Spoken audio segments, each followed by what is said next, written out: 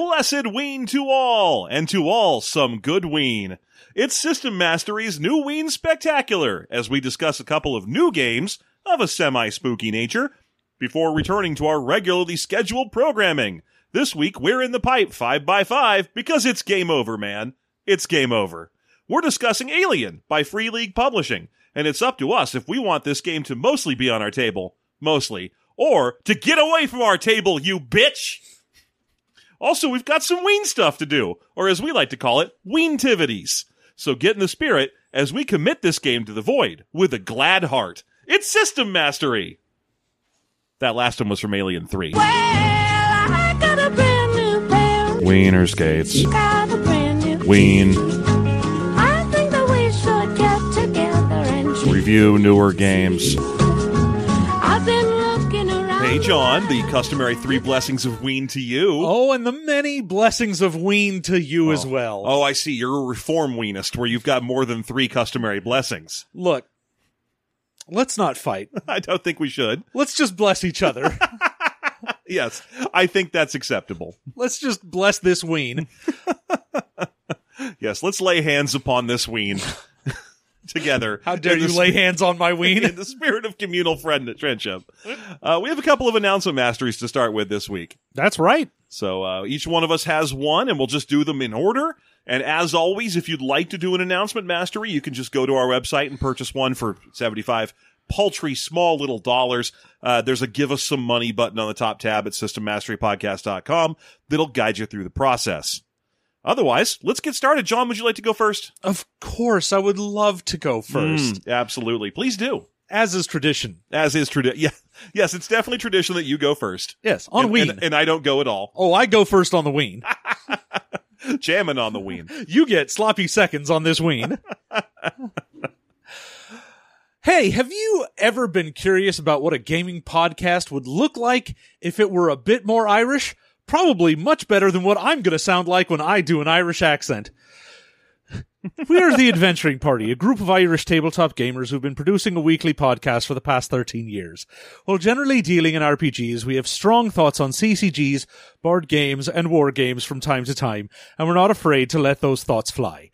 You can expect to see an off-the-cuff, conversational, confrontational tone you'd expect from a pub argument after a boring convention. A variety of Irish accents, opinions sent out with no evidence, anecdotal evidence, and theoretical evidence. Deep theory juxtaposed with pub thoughts. Repeated lies that we will stop covering 5e any day now. A backlog of 700 episodes stretching all the way back to the misty ages of 2009. Whew. A selection of short, small brewery reviews. You can find all our episodes on our website at theadventuringparty.net. That's, for those of you that love the full address, http://theadventuringparty.net/. Now, I don't believe they specifically requested that you do an Irish accent. Fuck them.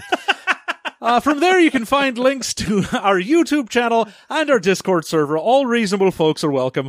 We've already got a worldly assortment of people chatting about our podcast and gaming in general. Come listen to us talk about gaming the Irish way. A-cho-cha-chee-cha-chai-cha-cho. I'm sure they did not request the Simpsons leprechaun joke. Oh, no, that's at the end. It says a-cho-cha-chee-cha-chai-cha-cho. I don't believe you. Nor should you. Never believe me. Why, that's just a little trick here on the ween. A little tricky ween for you. Anyway, what do you have to read? Do you ever go to your local game store? Never. It's true. I don't like the one that's my local one. I like the slightly farther away one. I like the less local game store. Do you ever go to your local game store only to find out they don't have what you want? Aw. Do you wish that prices were 5% lower and that 5% of your order went to System Mastery's own Jeff and John? I do. Yeah, if so, go to valhallahobby.com and use code SM22 to check out for 5% off your first purchase of $100 or more until the end of 2022. That's right, you've got months to deal with this. Wait, hold on. What was that code? That code was SM22. Where do they go? valhallahobby.com. Nice. Yeah.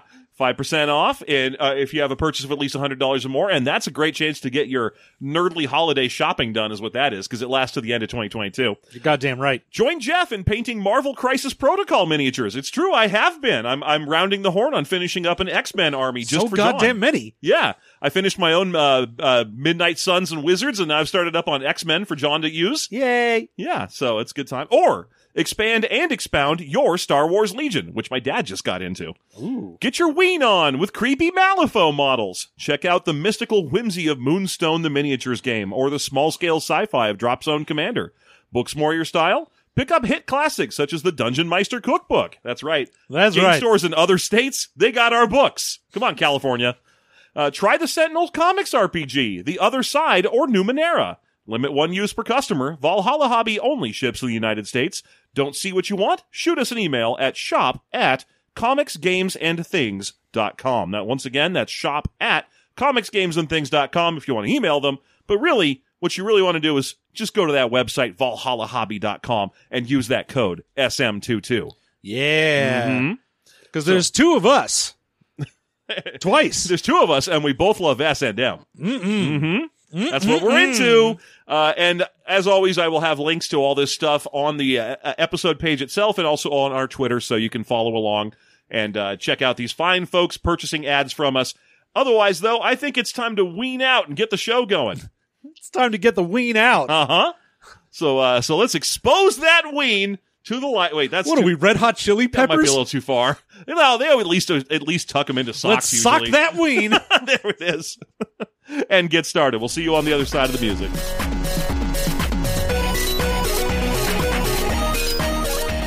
Hey, John, you want to set a record today? Sure. For like how long we can go without actually mentioning the game at all? Oh, please. Because it's time to eat this cheap shit. I was going to say, please, we already have a record of never actually talking about a game. Okay, fine. A non-April Fool's joke. But no, this is going to be a quick one. I figured we'd do a little ween edition of Who Drinks This Cheap Shit, because I have some mystery Mountain Dews. Hell yeah, a little voodoo. And I have no idea what, because it's a mystery flavor. I'm hoping for pumpkin. Nope, not even a little bit. I'm getting on the nose of that.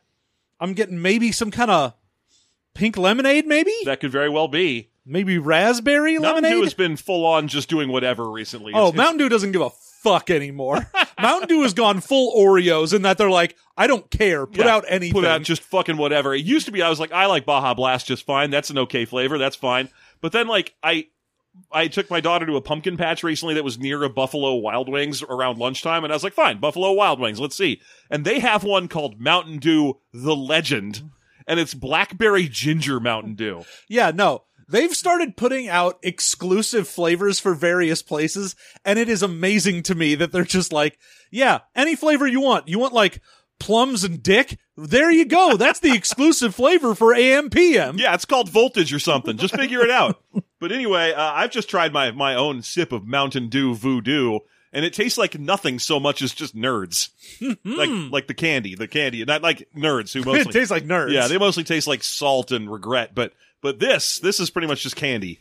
I'm trying to get anything out of this that isn't just candy. It tastes exactly like citric acid flavored sour candy. Like if you were to eat just a loose mouthful of Skittles, that's what this would be. Where you don't like properly organize them by flavors and then build combinations correctly. I mean, I definitely feel there's some amount of berry in there that they are going for. I'm sure that's what it's supposed to be, yeah. I'm going to say, I mean, it's not the raspberry lemonade that I thought on the sniff. No. But I definitely think it's a raspberry something. I don't think you're wrong. Yeah, it's definitely like a mixed berry, but with a citrus hit too. Yeah. But then again, that's like 3/4 of these fucking magic extra flavors of Mountain Dew is some berries and some citrus. Berries and cream. When are we going to get the one that just tastes like cream? Let me get that heavy cream Mountain Dew, please. Yeah, that's right. It's Mountain Dew Udders. Whole unpasteurized Mountain Dew. Fresh from the teat. Rip it and sip it. Chunky. Maybe that'll be our special flavor of Mountain Dew when we finally franchise that out. Look, the company that makes Mountain Dew, I want to say Coke. I want to say Coke. Get in touch with us, and I think it's Coke, or no, it's Pepsi. Mellow Yellow is the Coke equivalent, isn't it? Yeah, if you want to get in touch with us and work on a flavor, we think Heavy Cream Mountain Dew is ready for its time in the sun. A little too much time in the sun, in fact. I think that sounds delightful. Yeah. Otherwise, it's inconclusive. This really is a mystery. It tastes like fucking nerds. Yeah, I mean, it's definitely, in my head, I'm thinking raspberry something? It's raspberry citrus. Something. It's raspberry citrus of some kind. That sounds right. Anyway, you want to talk about Alien now? Sure, might This as has well. been Who Drinks This Cheap Shit? Hell yeah. So, the Alien role-playing game by Free League Publishing. I forgot to check the specific year it came out. Do you have that info? Sure, I can find it real fast for you. I bet you can. It came out in the year of our Lord 2022. Okay, there you go. So, like I said, new ween for sure. And this is a fairly sprawling game that it definitely took us all 2 weeks to read. At 400 pages on the nose, it's a big honker of a book. Oh, there's big honkers here. Big honkers and unshorn bushes. If I remember anything about the Alien franchise. And I don't. Literally, like, the one thing I remember about the Alien franchise is that Sigourney Weaver fought tooth and nail to not shave on request. For all the scenes when she was in the tiny underwear. She's like, no, fuck it. You're going to see the entire bush. The top part, the bottom part, the part coming out the sides, the part that looks like sideburns, all of it. You're going to see my little topiary animals. You're going to be like, wow, was that lady's vagina a Civil War general? Shit, is that mulberry? Because I'm pretty sure I see a monkey chasing a weasel around that bush. Oh, goodness. Oh, that wasn't labored at all. Not even a little bit. So, it's the Alien role-playing game. Ooh, maybe the voodoo is mulberry.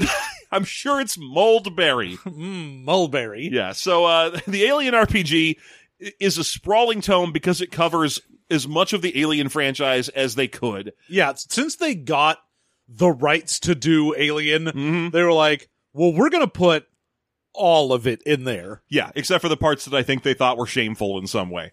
Like, I scoured this book from stem to stern to find any more than even a passing mention of Resurrection and found almost nothing.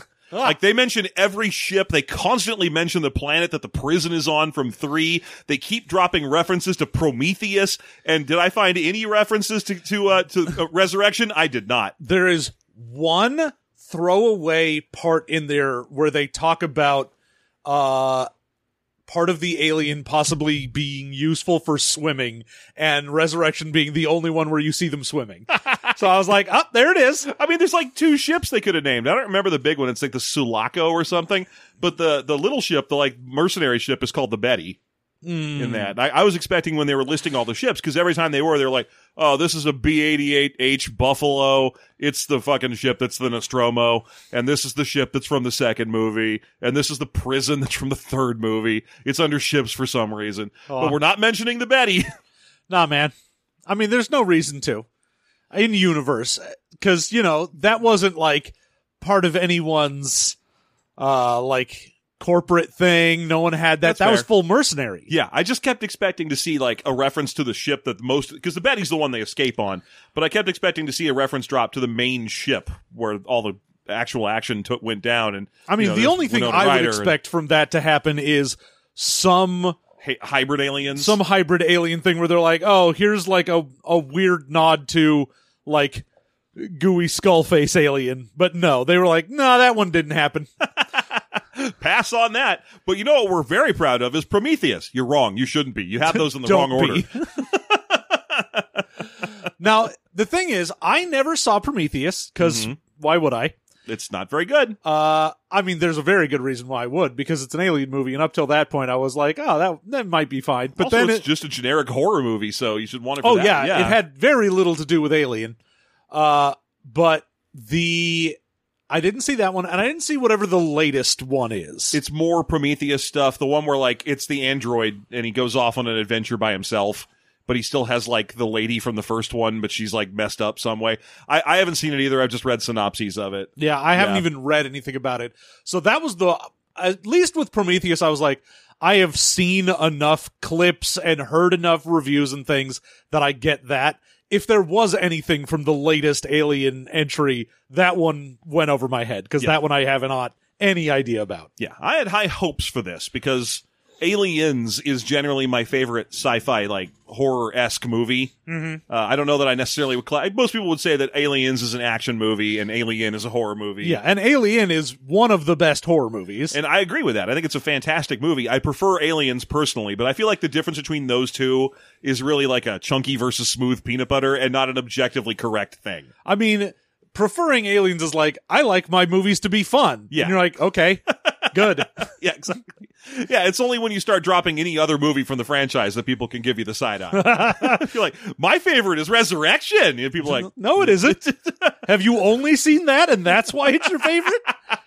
I like AVP, the first really bad one.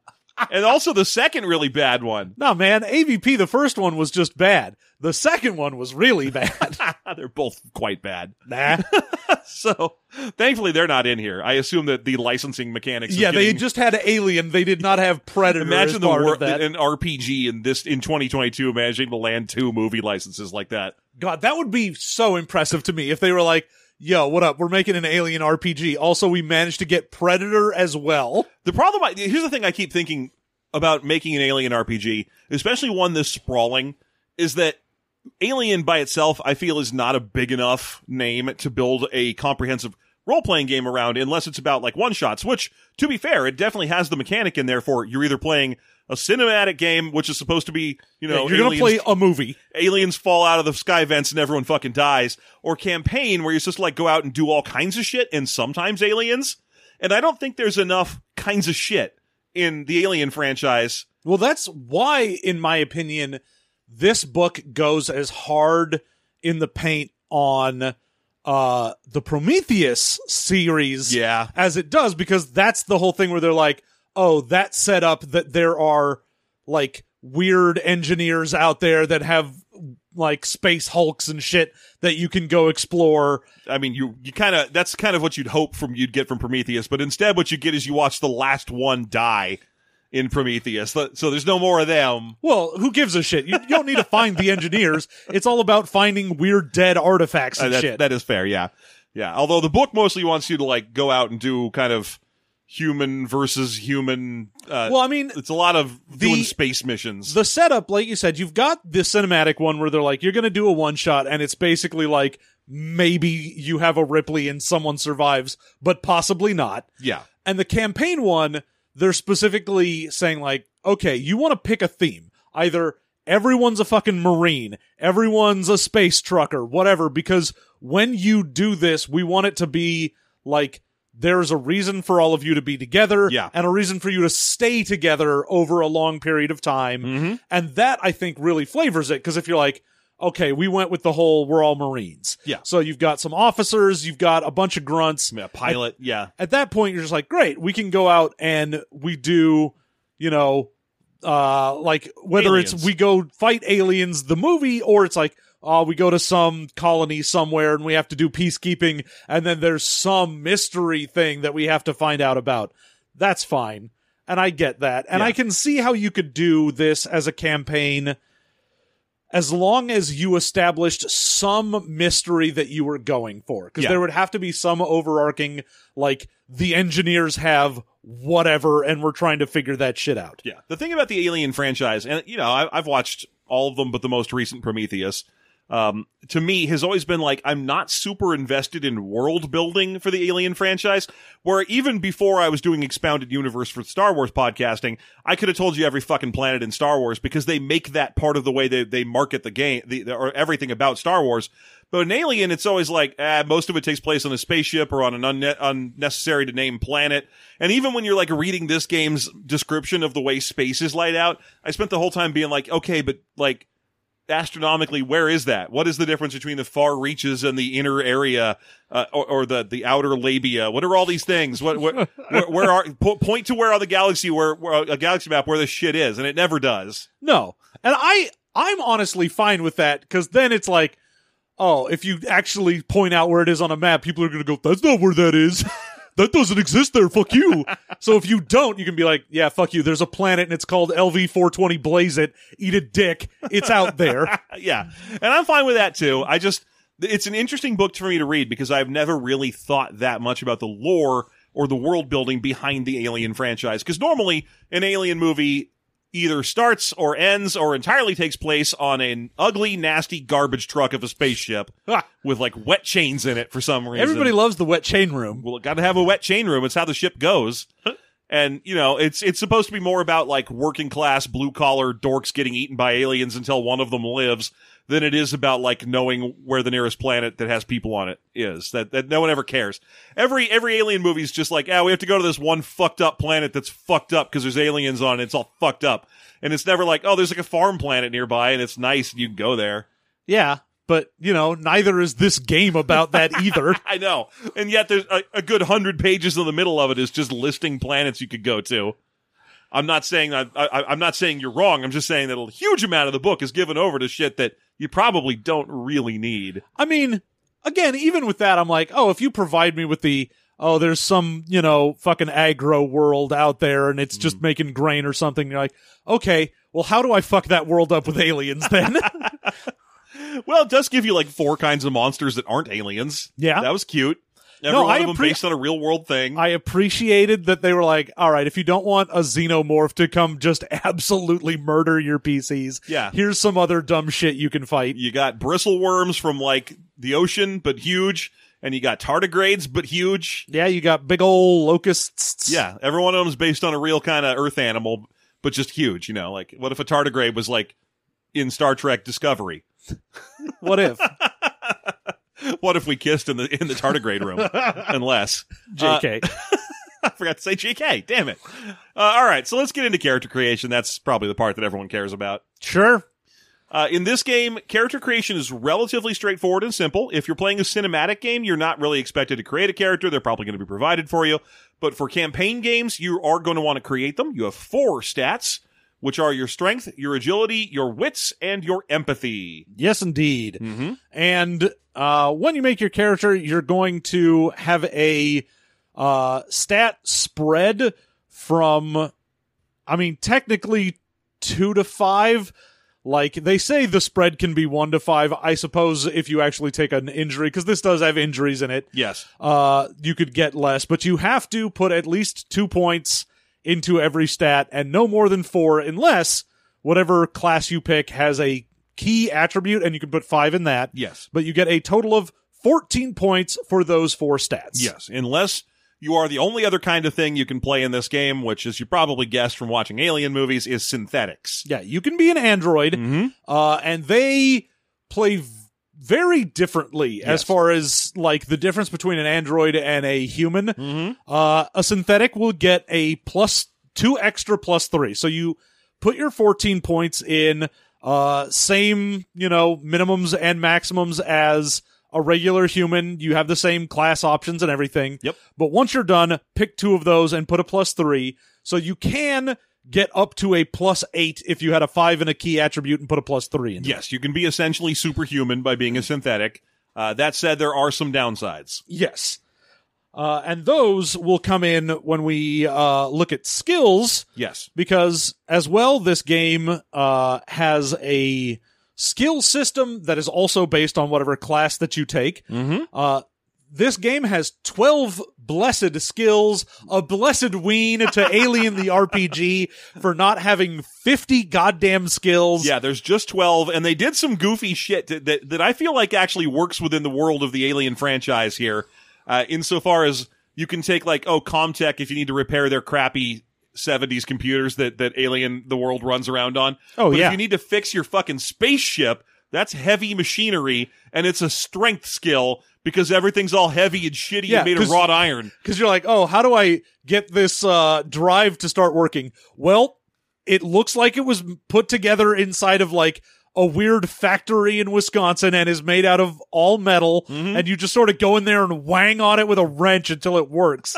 It is a strength skill. I love it. I think that's one of the best things I found in here was the heavy machinery being a strength skill, because it makes sense.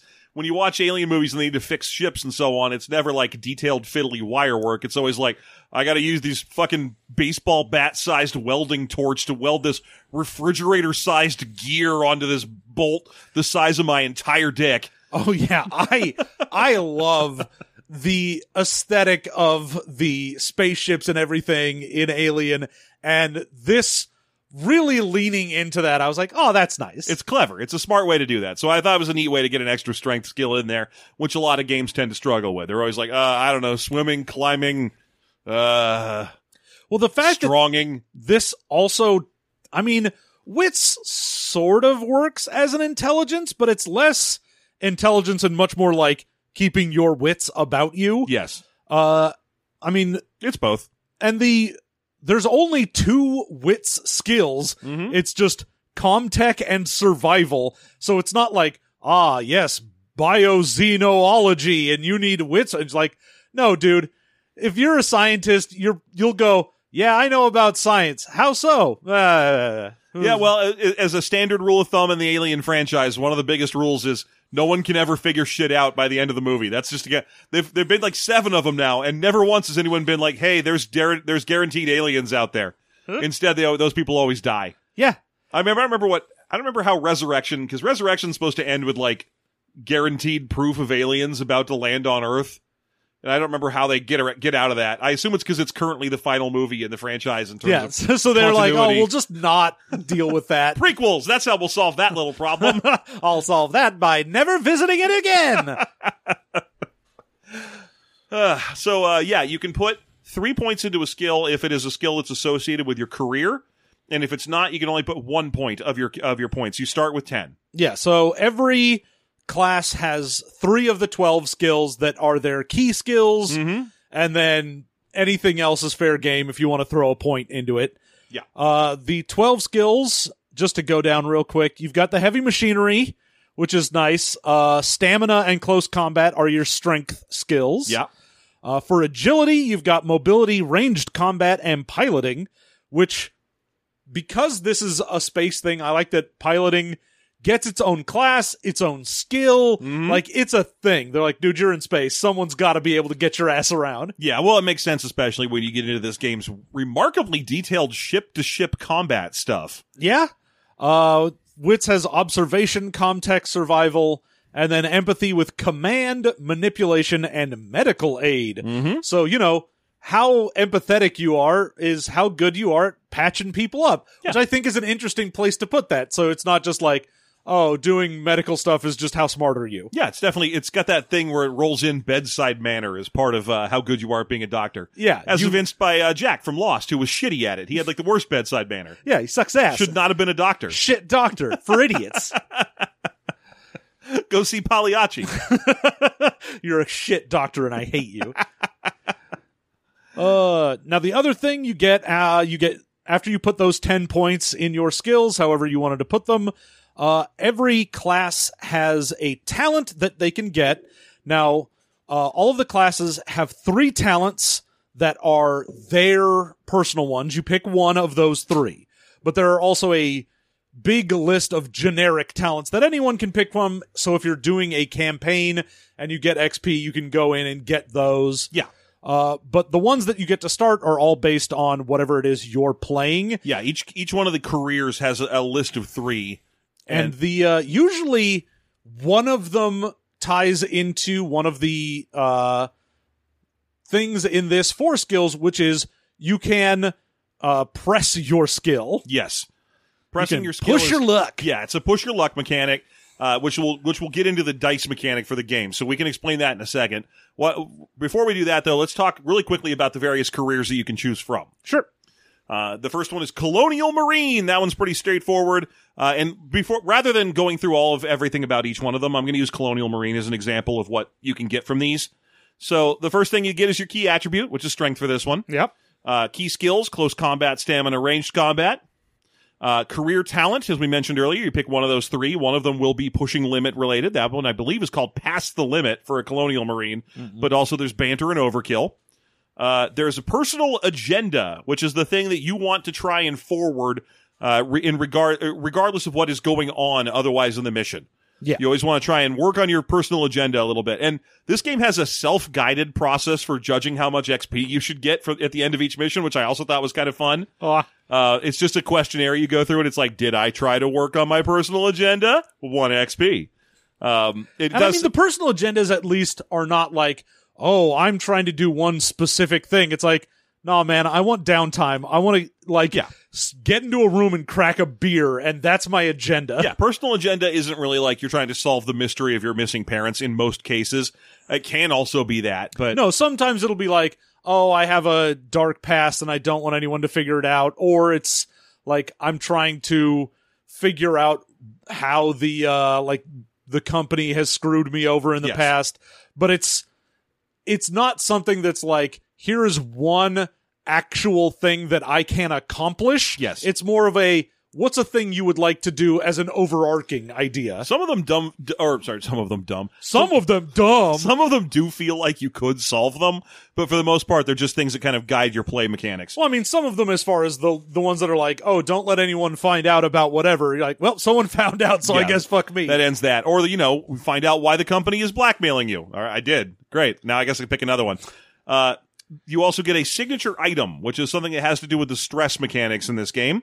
It's just a little thing that you can hold that reminds you of a past event or something. For a Marine, it's a bullet that was pulled out of you that didn't kill you, or a lost friend's dog tags, or a trophy from a defeated enemy. Now, this game has encumbrance because they're like, look, if you're going to be running around trying to do stuff, you can't just, have 27 fucking rifles or whatever. Right. But the signature item is always something small that does not have any weight. Yes, it's a non-encumbrance item. I mean, one of the signature items they mentioned there is straight up just a tattoo you have. Yeah. So a signature item is like, you can't go, oh, my signature item is a fucking railgun. You're like, no. Yeah, it's not for that. It's for stress relief and nothing else. Yeah.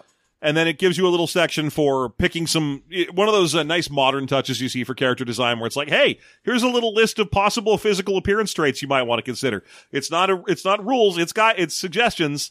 And then finally, some gear. You pick a couple things from a gear list and then you roll some cash up. And that's what a career does. It's pretty great. Yeah.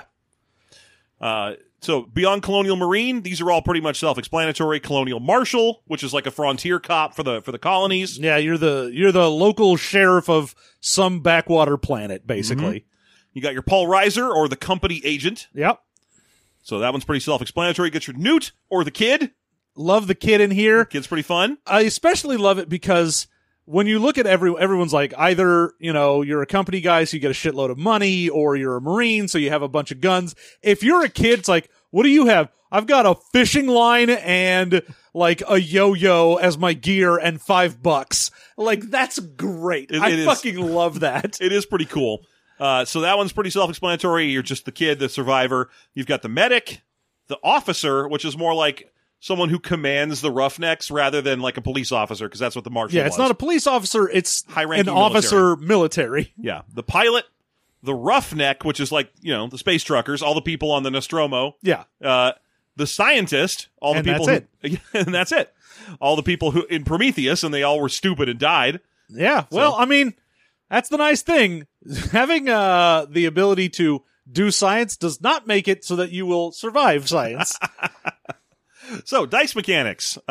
This is the part of the game that most reminded me of what I assume is one of the strong influences for this game's design concept. Oh, I do want to mention one more thing in making your character. Oh, yeah. Not only all of that, you do have your health is based on whatever your strength is. That's how many hit points you have. Uh-huh. But this also has a buddies and rivals system. Mm-hmm. So you pick someone that's like, this is my friend. They're cool. We can like have downtime together. This is my rival.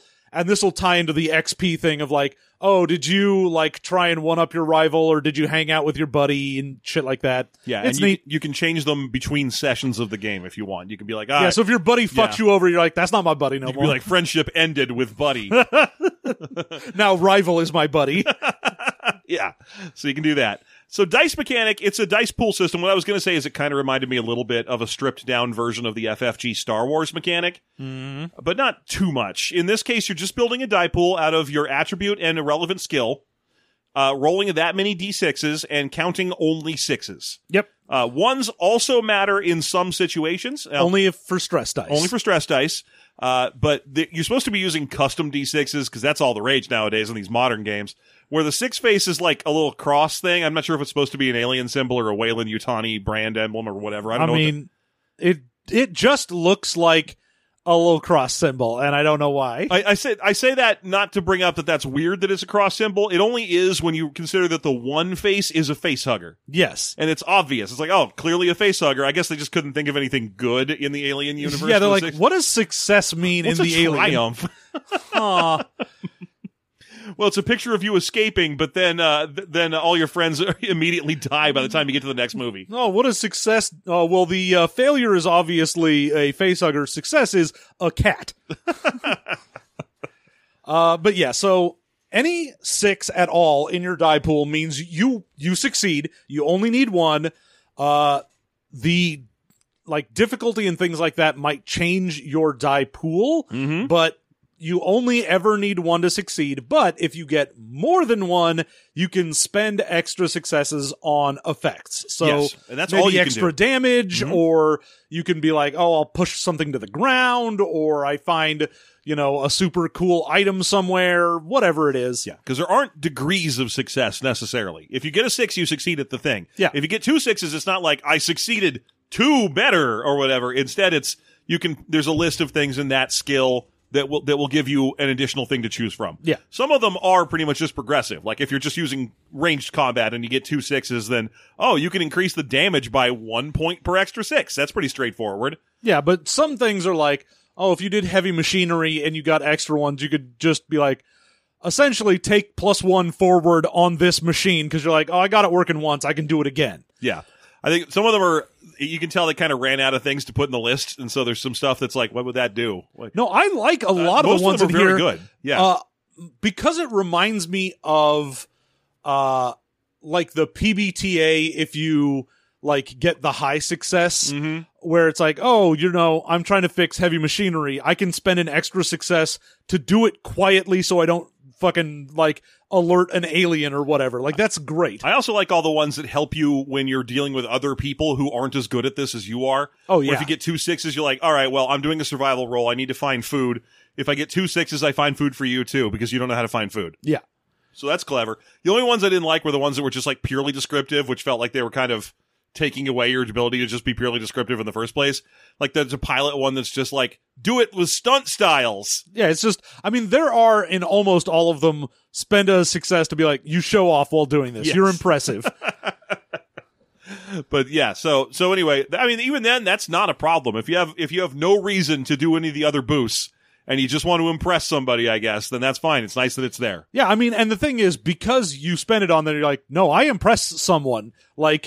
You can't just say no, I don't give a shit. You're like, no, I spent the thing on it. Fuck you. You think that was rad. You're impressed. Fuck you, buddy. You can say you weren't, but you are. Okay, well, I'm gonna say I'm not. But when I go in the other room, I'm gonna be like, God damn. So yeah. Then we did mention earlier the pushing your luck mechanic, because this is a push your luck game.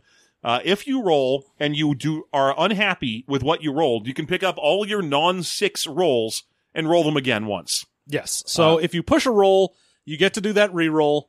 As Jeff mentioned on there, it's any non-6s. So if you were like, I did get a 6, but I really need extra damage or something on this, or I need some extra quality, you can push on something you've already succeeded on. Yeah, the big reason you'd want to do that is for all the opposed roll stuff, where you're trying to get over someone else's armor value or do enough damage to put a target down. Yeah. But you can also do it, every skill has something you can spend extra successes on, so maybe you desperately need those things.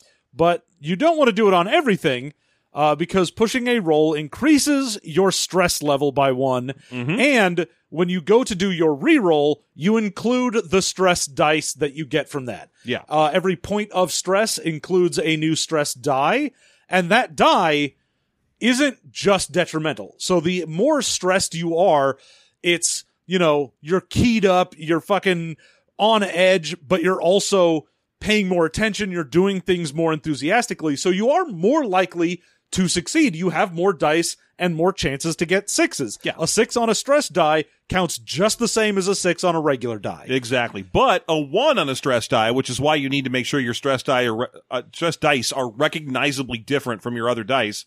A 1 on a stress die is a terrible effect. You panic. You panic.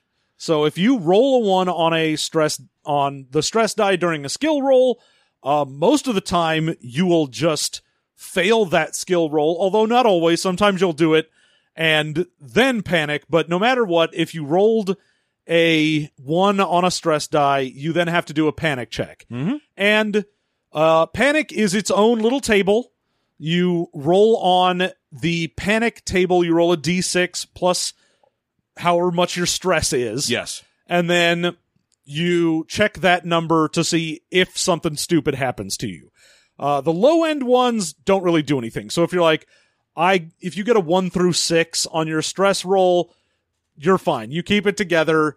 It was just, a momentary freak out, but you're okay. Yeah. Yeah. A 7 through a 15 plus on the panic roll, and you get progressively more fucked up. Yeah. And they mentioned right away, like, this is not a game where you want to be rolling for everything. You want to avoid rolling if you can. And I mean, the game is like, not just avoid rolling like, oh, I don't want to roll for something. Like, rolling should have a meaning and an impact. It's not like every time a pilot is like, all right, I'm going to go down to this planet, roll for it. Yeah. Like, no, man, he's a fucking pilot. He takes the ship down. Unless you are like, someone is shooting at you from the ground, try and get out of the way. Yeah. Then sure. But don't overdo rolls because you have the panic dice on there for stress. People are going to push if they don't succeed. So they're like, we want this to be a build mechanic. Yes. We want it to be like, your stress increases, you succeed more, but you've got more of a chance of failure. We want this high tension thing, and I enjoy that as a mechanic.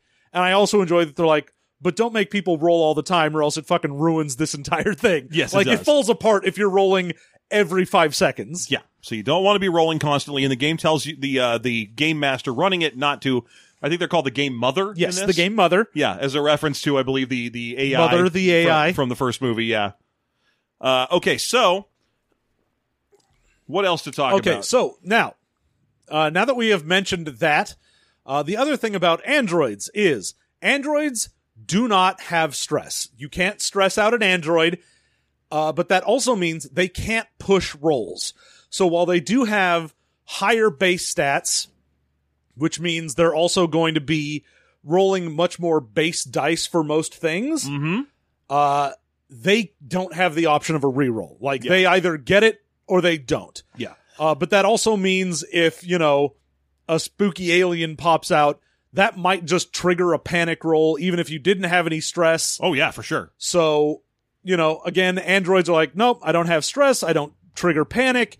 I can deal with that, but I am much less capable of not only, fixing problems that I have because I can't push, but because the stress mechanic, like we mentioned, gives you extra dice, there isn't that point where you're like, all right, I'm fucking stressed out, but I'm rolling 12 dice to succeed. Yeah, you don't get keyed up like everyone else does. Exactly. You're just naturally good at stabbing between your fingers as fast as you would like to.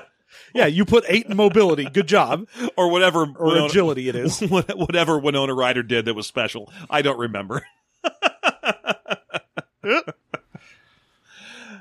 So, once you've got that done, you've pretty much got a character. There is a full set of gear. Obviously, it's aliens, so they've got to have, the big old weapons that everyone was carrying around in the movies. That thing from Alien and Aliens where you see the beeping on it. Oh, I guess it's really an Alien 3 thing as well, where they've got the little. No, you just need a motion detector the because motion detector. Xenomorphs do not show up on infrared or anything like that, so you have to have something that detects motion. Yes, and it's called the M4A3 motion detector or something, and it is very important in here because one of the things this game has is modes.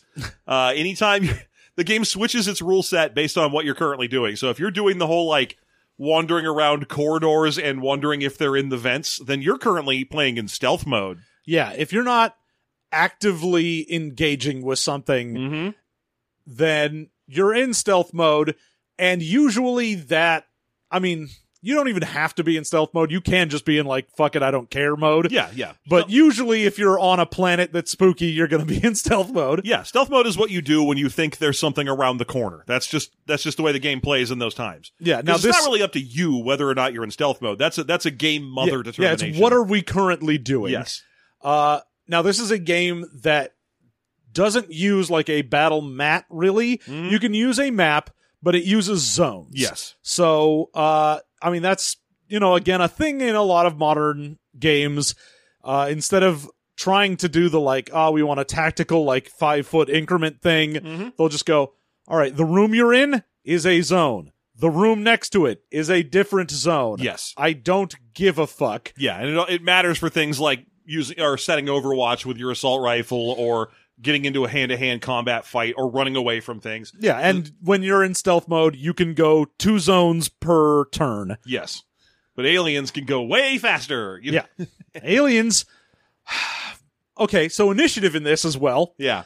is done with a deck of cards. They try to sell you one, but I can't tell how it's different than a regular deck of cards. So Yeah, but it's just, all right, how many combatants do you have? Mhm. Get that many cards out and have them be in a numbered order. So be like, all right, I've got an ace. We've got like 7 people, so PCs and the enemies. Mhm. Total of 7. I'll get an ace through a 7 and then shuffle them, and everyone pulls 1 card.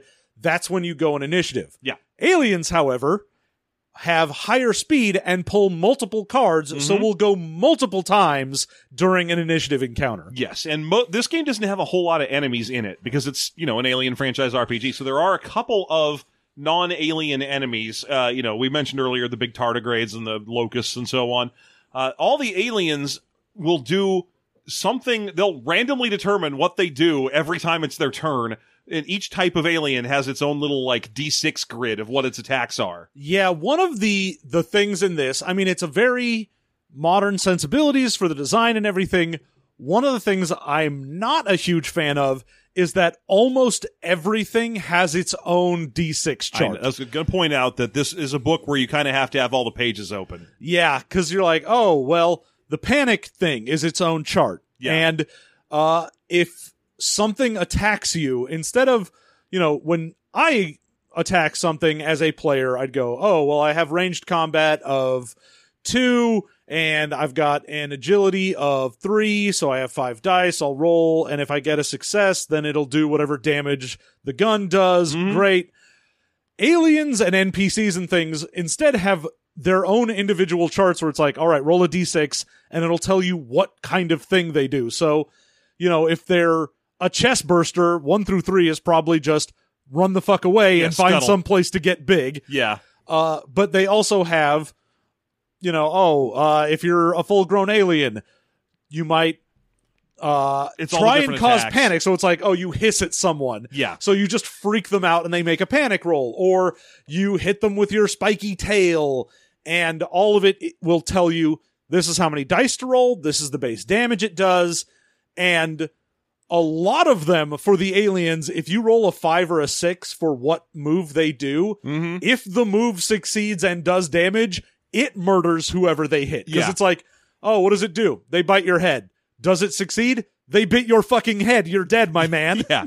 Yeah, you can get armor in this game. There's armor in the movies. The armor is pretty straightforward. It works by you roll your armor rating in dice and subtract any 6s from the damage you're dealt. So it's not the best. Yeah, the armor on here, being able to cut down incoming damage is about the only way that you're going to survive. Yeah. You can, of course, always block or dodge Mhm. things that are coming at you. So again, you have ways to try and stop an alien from auto-murdering you, but good lord, the aliens in this are terrifying because yeah. you're like, there's a 1 in 3 chance that the attack they do, if it succeeds, just kills me. Yes. Yeah, I've got the list right here. This is the thing that drives me nuts about this book a little bit. Like for the most part, I'm positive on the play aspects of this book. There were a few things I found kind of either boring or just not worth the time.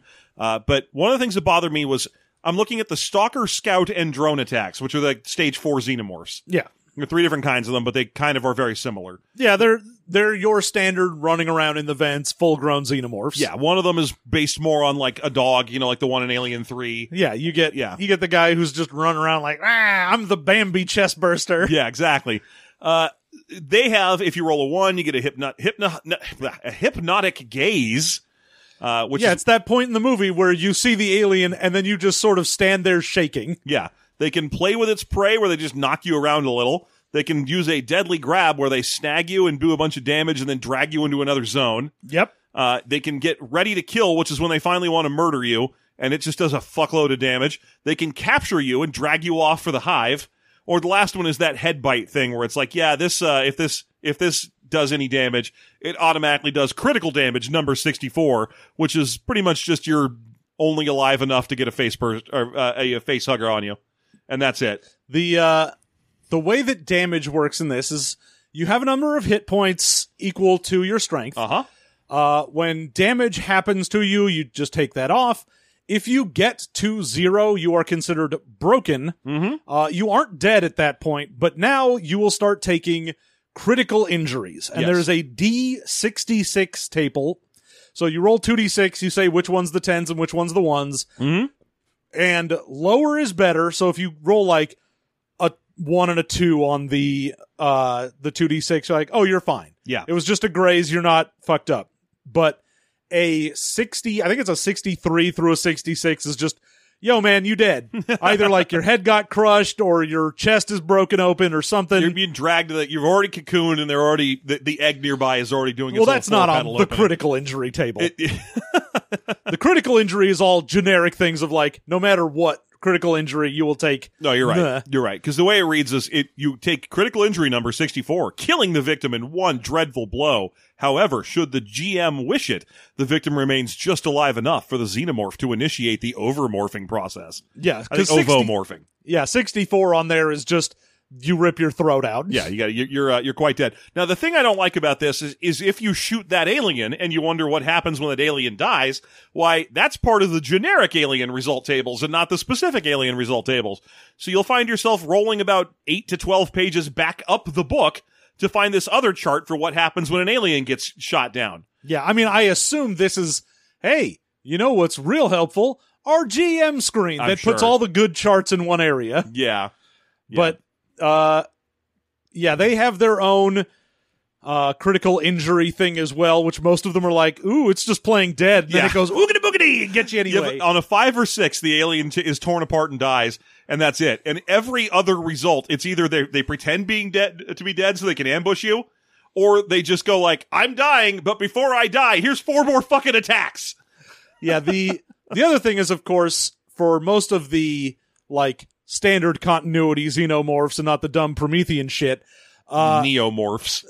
You have acid for blood, so they have a splash rating. Yep. So when you deal damage that isn't just like a flamethrower or whatever, then you get to roll dice equal to their splash rating plus however much damage they took, and then see anything within an engaged area might get splashed with acid. Yeah, why not? Or it might just melt through the floor before you have a chance to do any observation rolls on it. Notably, one of my favorite things here is when you're fighting aliens, because it's still, like I mentioned earlier, no one knows about these fucking things, even after 7 some movies. If you get the good result where they die without murdering you on the way out, then they are so mutilated that you have a huge penalty to your observation roll to figure out anything about what the fuck this was. Yeah. So there's just no good answer. Well, yeah, because they're like, no one gets to just get a whole alien corpse back and deal with it. Yes. Because if an alien is still whole enough to do that, it is whole enough to murder you. Yeah. So the types of things that you can fight, obviously. I did want to mention, please. This is another thing where synthetics are different from regular people. Yes, they take different damage. Instead of the D66 table, they have their own 1D6 table.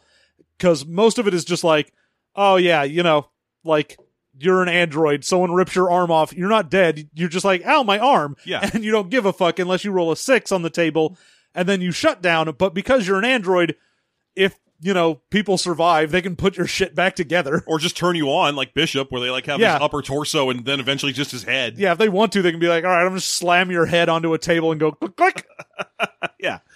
So, I mean, obviously you don't suffer that much. You will lose all your important android milks. Aw, my milks. You know how androids in the Alien universe are just chock full of goodness. that they're full of calcium and vitamin D milk bodies.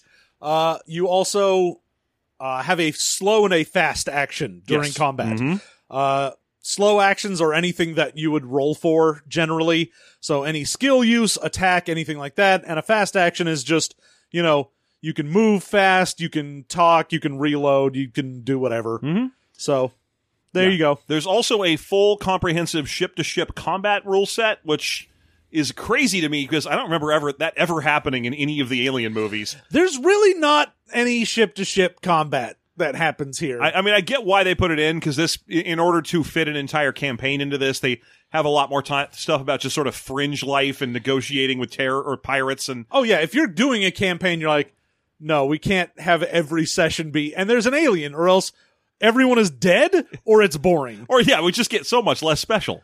You're like, what are we fighting this week? It's some kind of xenomorph. Yeah, I've seen okay, great. It's very psychosexual in design. Uh-huh. Yeah, we know. We've seen them before. Yeah, you really got to save the xenomorph in your campaign for like the climax of a season. Yeah. Or the neomorph if you happen to be playing in the Prometheus timeline. Where they're just fleshy versions of the same thing, basically. Yeah, it's just shitty versions of xenomorphs, They can get fucking dangerous. They just don't have a queen, as far as I know. and they don't have acid for blood. Yeah, they also don't have acid, which is fine because the acid for blood thing really does make them much more overkill in the horror genre. It just means we can blow these things the fuck up and not care. Yeah, they're never not dangerous, our xenomorphs. But the ship-to-ship combat is interesting in the way it functions. It's a 6-stage process because there are 6 places you can be on a ship, like pilot, engineer, gunner. Which is good, again, because giving if everybody you're- something to do. Yeah, you don't want to be like, we've got our Shadowrun problem where one guy's the pilot and everyone else is just in the back jerking off. You almost gotta feel bad for the pilot. There's a couple roles on the ship, like spotter and pilot, where like, well, what can you do? Well, it's my turn. I'm either going to accelerate, decelerate, or maneuvers. And maneuvers makes me harder to hit, and the other two bring me closer or farther away from the enemy ship. That's it.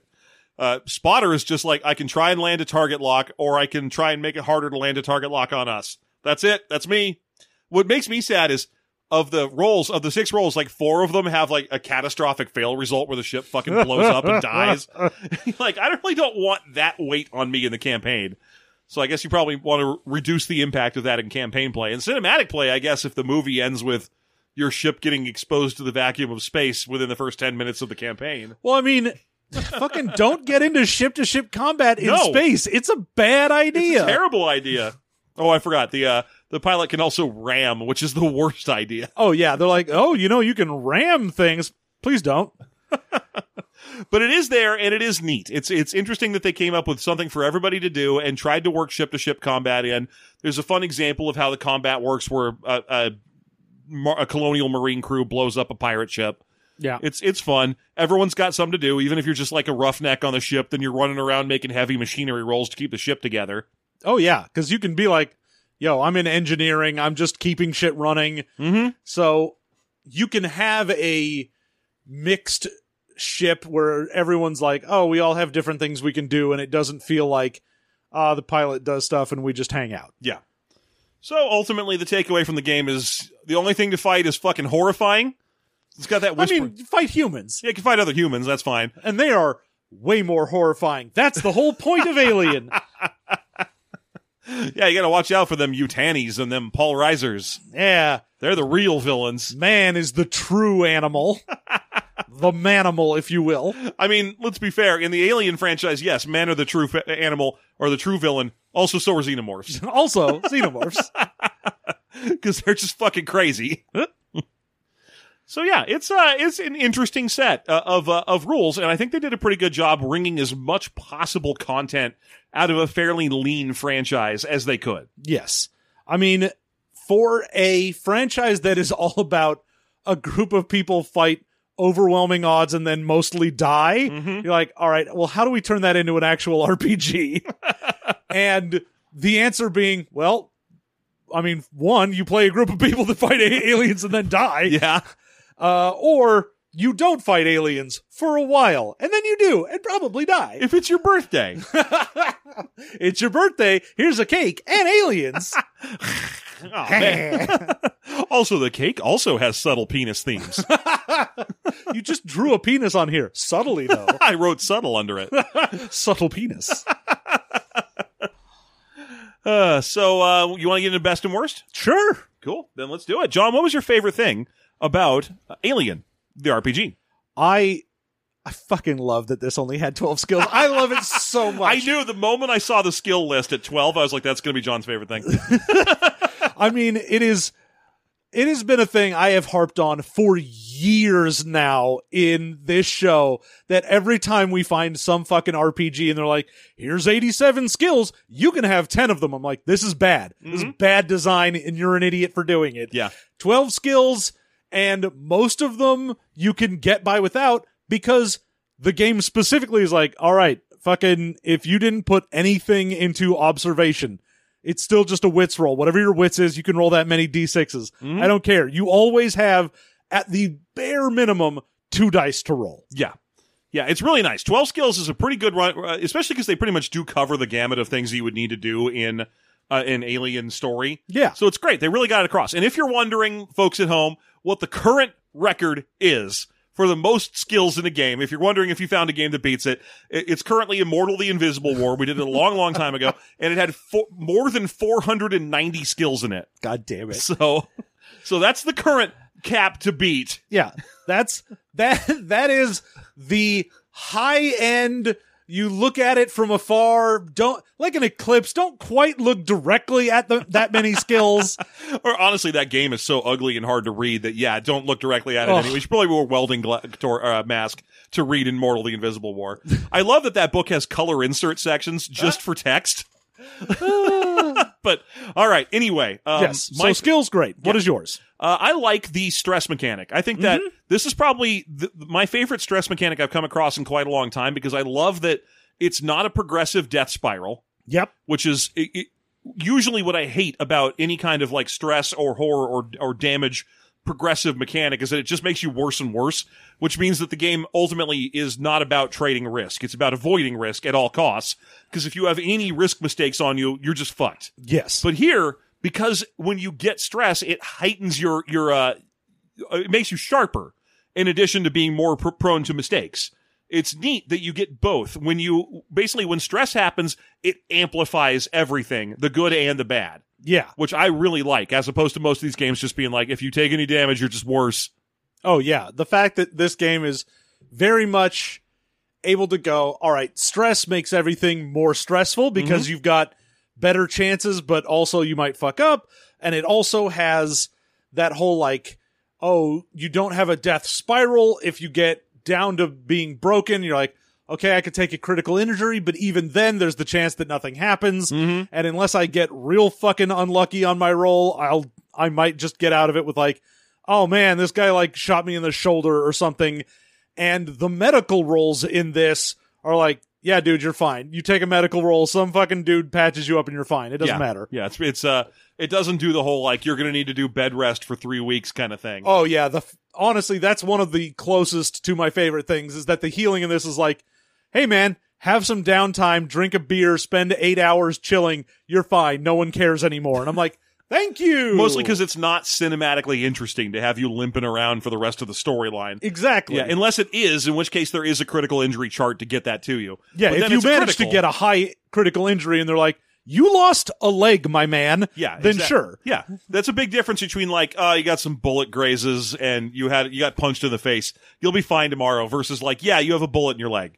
It's neat that they did that. So I'm a fan of that as well, though it isn't specifically my favorite thing. Yeah. What would you say is your least favorite thing about the Alien RPG?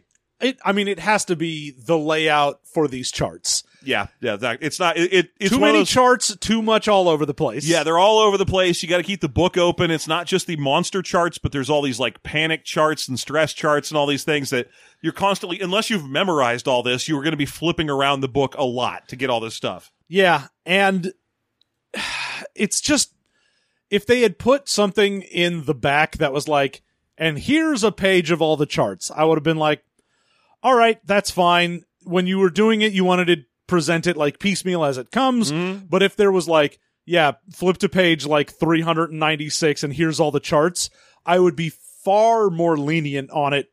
But the fact that you do have to be like, here's a 400-page book, go looking. I'm like, oh, fuck, I hate that shit. That's fair. And for you. All right, this is going to sound like one of those things that's really mean, but then when you think about it, you realize it's like not the worst thing to hear someone say.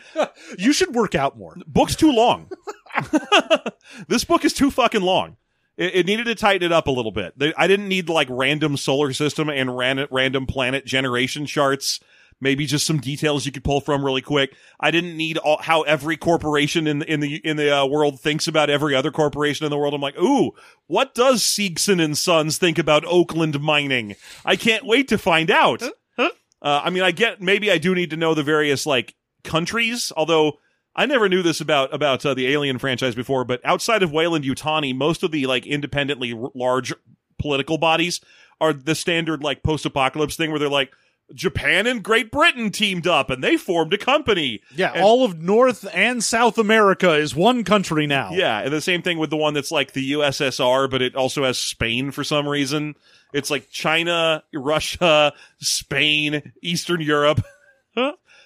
So generally, I'm not a huge fan of it. That's not even important. What I'm really getting across is that this book is a slog to get through, and it could have been a much tighter book.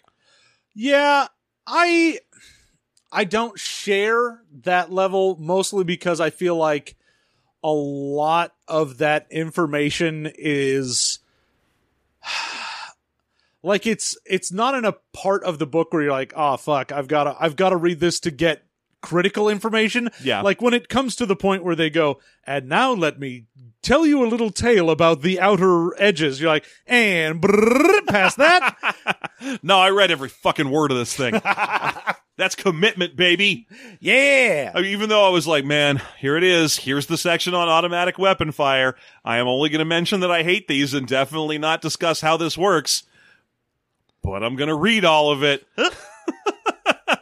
I do. Honestly, the automatic fire thing wasn't was that bad. one of the more elegant systems of just like, if you are shooting at full auto, it stresses you out because you're, Yeah. but, if you have extra successes, you can use those to add targets to who you hit. Yeah, it wasn't a big deal. It was fine.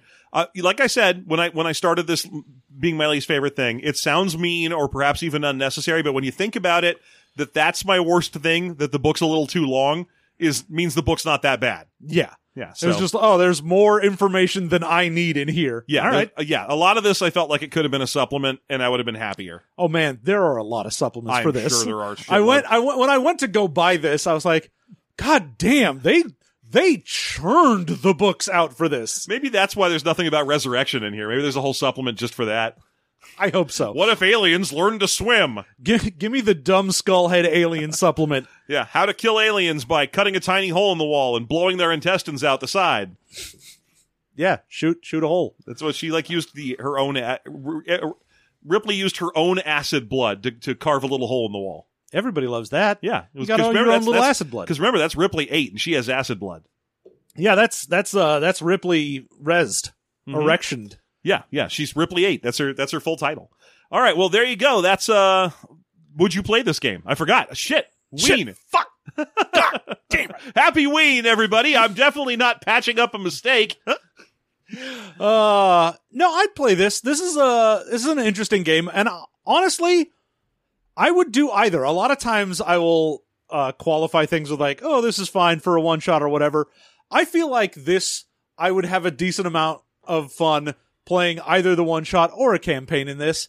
I think it's neat. Yeah, that's fair. I mean, I, generally speaking, love space shit and love space horror. Yeah, you're in more of the sci-fi alien shit than me. Yeah, so I would probably play this, although I think I would probably want some of the supplements, because as it stands, what you fight is either NPC versions of yourself, which I never like, because that means that every one of them is an extremely deadly threat, because they have the exact same stats and shit that you do, or fucking xenomorphs that are going to rip your fucking head off immediately. So it needs some more stuff to do, and with that caveat, when, like John mentioned earlier, they churned supplements out for this like it was going out of business, which it probably is. So with those in mind, yeah, I'd play this. Yeah. So there you go.